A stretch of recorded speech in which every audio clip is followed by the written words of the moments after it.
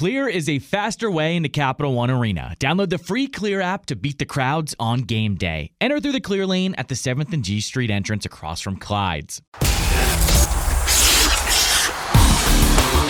This is Caps This Morning with John Walton and Ben Raby on Caps Radio 24/7.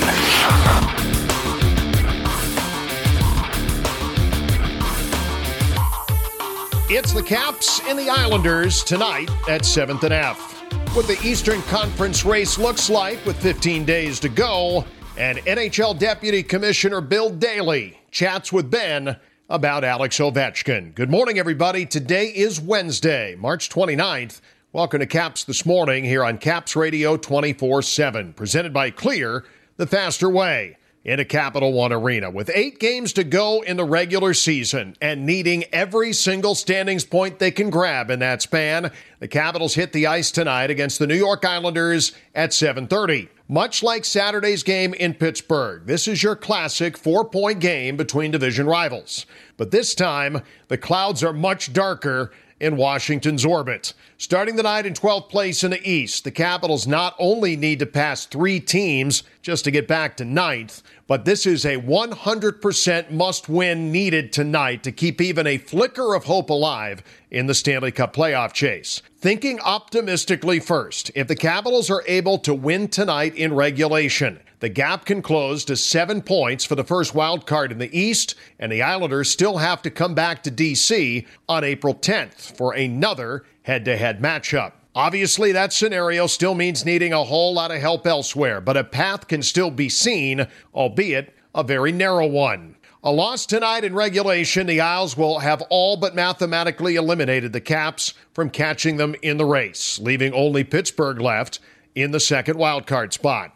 Again, if Washington wins out, getting all 16 points available to them between now and April 13th, that puts them at 92 points. That's the most they can get, is 92. A loss tonight, that max moves down to 90, and the Islanders with a victory tonight would have 87 with 6 games to go. Obviously, a pretty dire situation. As for the out-of-town scoreboard last night, there was only one game of consequence to the Capitals, and it was a wild one. The Detroit Red Wings scored 3 goals in the first 16:07 of the first period last night to take a 3-0 lead over Pittsburgh at Little Caesars Arena, only to see the Penguins score 3 in the first 8:47 of the second, tying the game. But Detroit got the job done. They never trailed, eventually winning 7-4 over the Penguins. So with that, here are the updated standings as of this morning in the race to nail down the Eastern Conference wildcard spots. The New York Islanders hold the first spot with 85 points and 7 games to go. Pittsburgh, with a loss in regulation, stays at 82.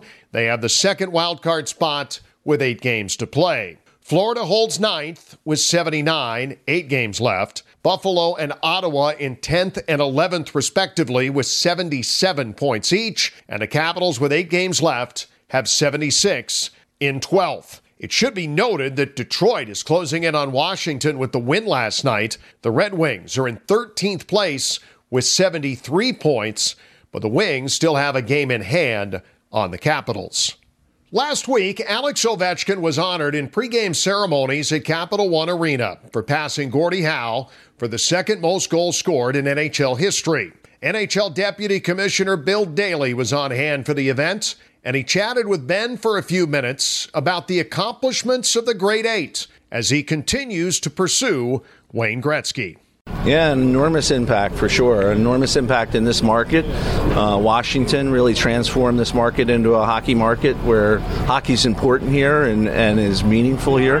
And, they have a lot to thank him for doing that. At the same time, he's been a superstar in our league since 2005, which is, it was a little bit after I started, but it's most of my NHL career. I've been here for 26 years. He's been here for the majority of that time, and he's always at the top of the league. He's always fun to watch for our fans, and very important from a league perspective. Interesting as well from your perspective to see him evolve and him grow. Here he is now. He's got his kids here tonight. He's got the gray in the hair, and he's almost at the other end of the spectrum, but versus that youthful exuberance he broke into the league with. Yeah, true, although he still brings the youthful exuberance to the ice every night. Maybe not as youthful, but certainly he continues to be excited, and that's one of the things about Ovi, is you always knew he was passionate about the game. He enjoyed what he was doing. He likes being out there. He enjoys competing, and those are all very, very special features, and he never hid those. You always knew when he was on the ice, he was having a good time, and that was great to see. Chase like this, he has work to do to catch up to 99, but this could go beyond hockey. You think to the home run chases in baseball. There is something about chasing the greatest of all time that could captivate more than just hockey fans. How do you foresee a chase like this? It's once in a generation to potentially catch 99. Could be once in a lifetime, not just a generation. And I'm old enough to remember the the home run chase of Hank Aaron and Babe Ruth, which is well before most of your listeners saw, but they're exciting. They're important for the game. They give us a platform. Everybody cares about them. You see it. Our game becomes more important in mainstream sports media. So it's going to be an exciting chase, and we're looking forward to it. And it's a remarkable achievement. It's remarkable what he's achieved already, and if he gets to that mark, it'll even be more remarkable. We're all looking forward to him trying to do it. Final thing, we'll leave you with this. It's interesting with Mark Howe having followed Ovechkin here, and Gretzky saying he'll be following and cheering him on. It's also an interesting, almost historic look at the game and different figures, generational talents, who have an appreciation for what's still ahead. Yeah, for sure. And I give a lot of credit to the organization here in Washington for plugging into those people, and obviously those people plugging into the organization in terms of wanting to celebrate it with Ovi. I think Wayne has said it the best, which is he wants to see Ovi do it, and would be honored to see Ovi break his record. And I think that speaks a lot about obviously the person Wayne, but also about the sport and the players who play the sport.